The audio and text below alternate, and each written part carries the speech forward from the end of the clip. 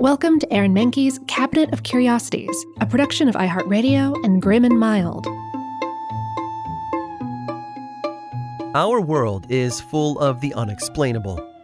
And if history is an open book, all of these amazing tales are right there on display, just waiting for us to explore. Welcome to the Cabinet of Curiosities.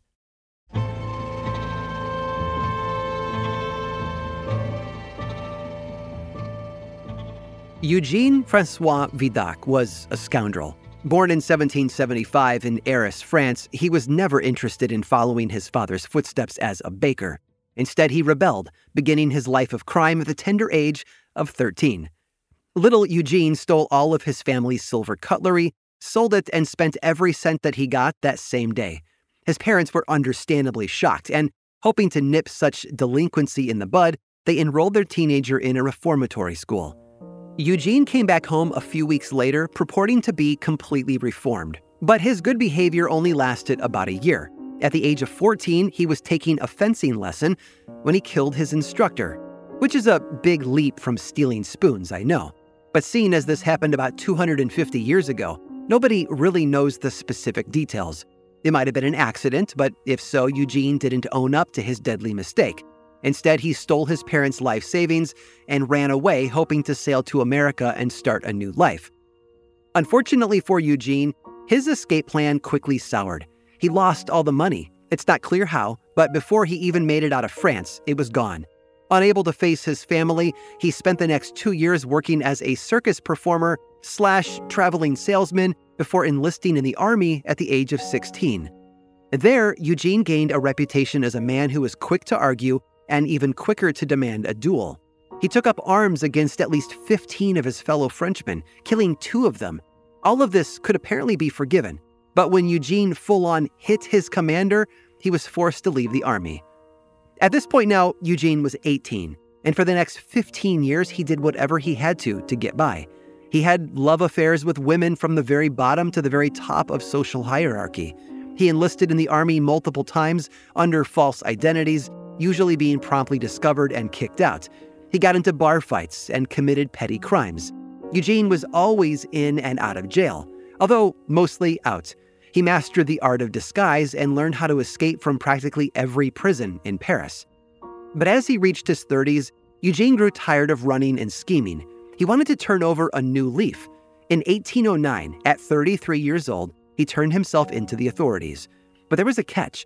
Eugene told the French police he would not go back to jail as a prisoner, but rather as a secret government informant. For the police, this was a huge opportunity. Eugene was a slippery criminal who they couldn't manage to keep behind bars. But if he was willing to work for them instead of against them, well, it could be the beginning of a beautiful, if unlikely, partnership. The police took Eugene up on his offer, and for the next 21 months, the criminal-turned-cop supplied them with info from inside prison walls. He then got official permission to fake a prison escape so he could continue his work on the streets. There, Eugene organized an undercover crime-fighting unit made up entirely of his old criminal contacts. And I know what you're thinking. How effective could they possibly have been? Well, by one account, they helped lower crime rates in Paris by around 40%. They were fantastic at their jobs precisely because they'd spent so many years skirting the law. They knew the tricks that criminals pulled, so they knew how to catch and stop them. Heck, at one point, Napoleon soon signed a decree making the group an official law enforcement brigade, known as the National Security in English. From there, Eugene worked his way up in French law enforcement, pioneering all kinds of investigative techniques that we take for granted today. For example, undercover detective work, criminal records, ballistic testing, shoe print analysis, forensic fingerprinting, these were all Eugene's ideas. Eugene Vidocq was the first modern detective. Eventually, he became an esteemed member of French society and rubbed shoulders with some very important people, like Victor Hugo, the author of Les Miserables. Hugo based the characters of Jean Valjean and Inspector Javert off of Eugene. And Eugene's literary influence didn't stop there. Edgar Allan Poe referenced him in the short story The Murders in the Rue Morgue, which is considered the first ever detective tale. Sir Arthur Conan Doyle modeled Sherlock Holmes partially after Eugene. And Agatha Christie was so inspired by the Frenchman that she went on to create one of the most recognizable French-speaking investigators in literature, Hercule Poirot. Eugene Francois Vidocq lived a crazy, curious life, but despite his flawed beginnings, he influenced detective work for the better and inspired characters we wouldn't want to live without.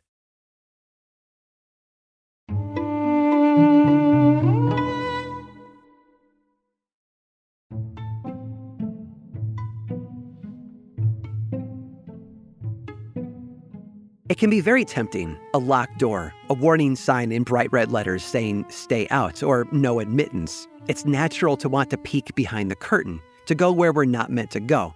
What's on the other side? Why are we not allowed in there? But as enticing as it may be to sneak inside and have a look for ourselves, most of us will never take that step. The last thing we want is to get caught breaking and entering. But James Connolly didn't worry about such things.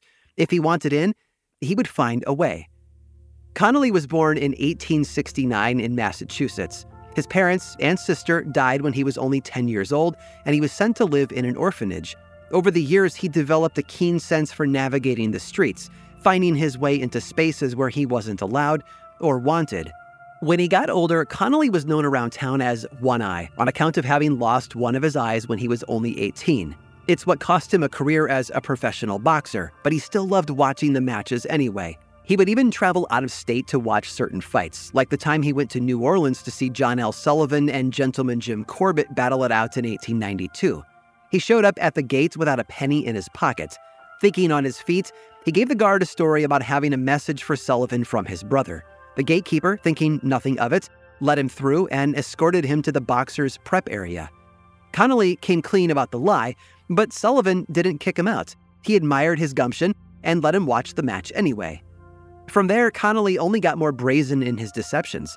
He would flash a fake press badge at the door or haul a block of ice into a venue claiming that he was delivering it to a concession stand. He even wore the uniform of an ambulance driver and made up a story about responding to an emergency inside the building. The one particular ruse involved Connolly dressing up as a painter and pretending to paint a stadium.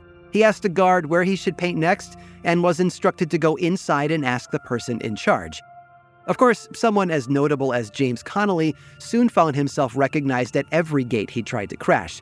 Gatekeepers and guards were on the lookout, ready to pounce on the wily one-eyed weasel as he tried to slip inside every arena, theater, and stadium without paying.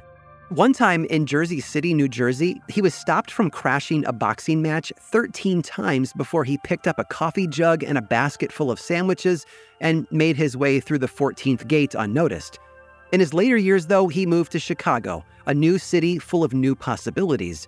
It was there where he truly became famous, too, especially for one particular businessman named Andy Frain. You see, Frain supplied venues with ushers and other staff for games and matches of all kinds, and there was Connolly trying to find new ways to breach the perimeter of each of those places. But it wasn't about the money.